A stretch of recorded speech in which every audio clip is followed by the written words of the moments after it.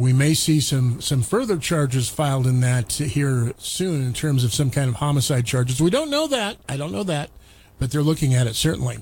Renee, what are some other cases you've been following? Yeah, I have a couple that I'm following, and so I actually put a new call out for some leads. And so a daughter reached out to me in regards to her father's suspicious death in Laramie, and it happened. Sounds like it happened about 20 years ago or so. So I'll be meeting with that individual soon, and talking about her dad's case.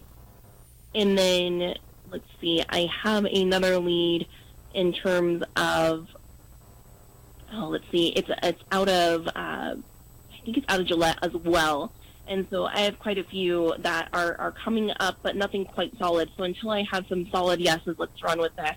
I try to keep them close to my chest so I don't shake any feathers in case not all family members are on the same page.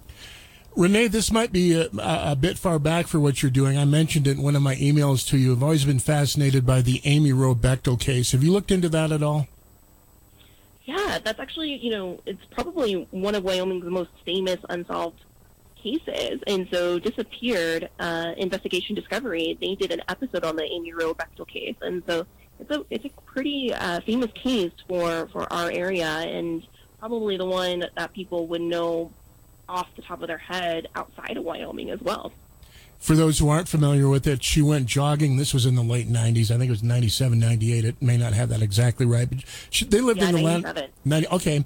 And they lived in the Lander area, and she went out jogging, and she just never came back, and nobody's ever been formally charged. Do I have my facts right on that?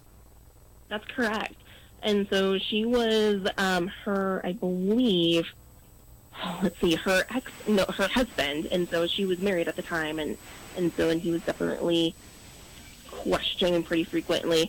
And so, but in order for him to be able to remarry and move on with his life, they had to actually go through and declare Amy officially dead, which I believe happened in 2004.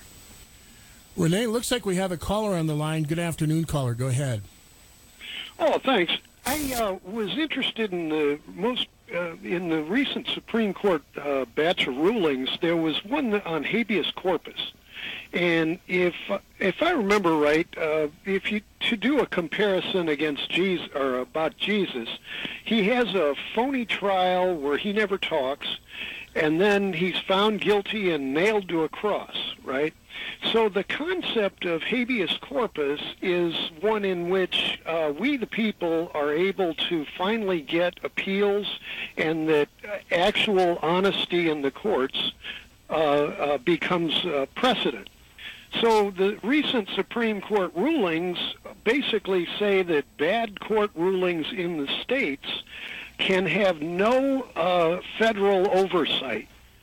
So if you get a lousy trial in the state courts and the various states come up with laws that say that you have no right of appeal, the federal courts can have no say over that, and you can just be executed.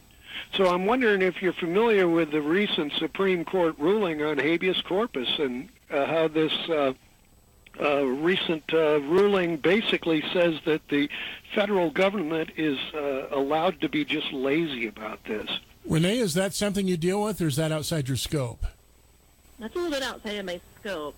So, I'm just I should say I'm an English instructor out at the college. And so, getting in kind of those legal, conversations are a little bit over outside of my scope of expertise. And so, but I do have some amazing defense attorney friends that if, you ever want to have them on the show, I'm sure they would be happy to join in.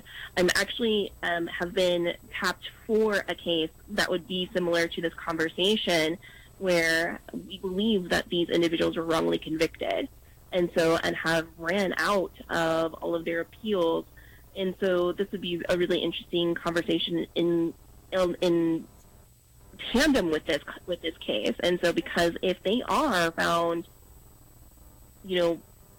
wrongfully convicted, that means that this person who committed this heinous murder is still out there. And that does happen. And then it becomes unsolved. Yeah, we had a case right here in Cheyenne. A gentleman, I believe his name was Charles Johnson, could have the name wrong, but he was in prison for quite some time They found out he didn't commit the crime. They had to turn him loose. And I don't remember all the specifics on that, so I probably shouldn't go down that road too far. But my point is, it does happen. Absolutely. Renee, not a missing person, but it's an unsolved case, a lot of local interest. I don't know if you've looked into it at all. Have you ever looked at the coin shop murders at all? Oh, my gosh, yes. That's definitely a case I would love to cover and to do. But one of my goals in getting this podcast going is, and especially coming from the instructor side, where this podcast kind of was a labor of love after doing a true crime literature class. Mm-hmm. And so one of the things that we talked about in that class is that sometimes, people will report on stories or cover stories that the families don't even know is happening.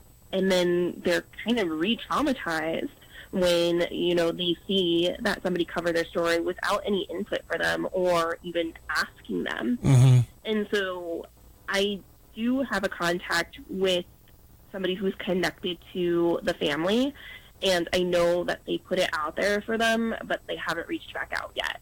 Okay. And so I wouldn't work on a case unless there's a family member who wants to be involved and or gives me their blessing that it's A-okay for me to run that case. Because one, being a Wyoming resident myself, first and foremost, I care about Wyoming people, which is why I'm doing this. And so, but I also want to stay on good terms with my neighbors. Totally understand. Oh, Renee, we're down to about a minute left. Is there anything else you'd like to talk about here this afternoon? Any cases you can just toss out there? Anything you'd like people to know?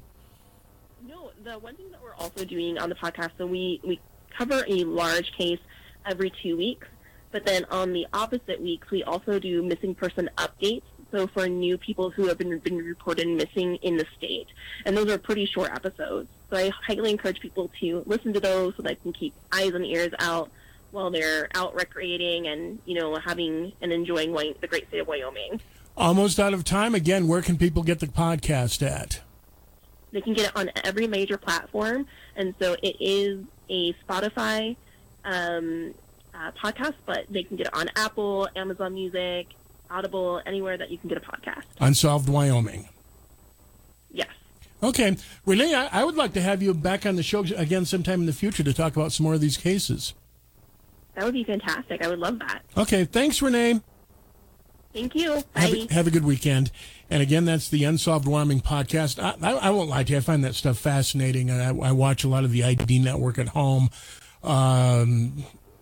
I guess everybody loves a mystery, and I think that's just really interesting stuff, especially when it's right here in Wyoming. That's going to wrap it up for us for another edition of Weekend in Wyoming. Be safe this weekend. A lot of more traffic already in town, I've noticed. If you're out and about, do be careful. Of course, enjoy Cheyenne Frontier Days. We're kind of sort of unofficially getting underway now. AM 650 KGAB, Cheyenne Orchard Valley. You've been listening to the Weekend in Wyoming program on AM 650 KGAB. Thank you for joining us. That's going to wrap it up for us for another Saturday. Talk to you later.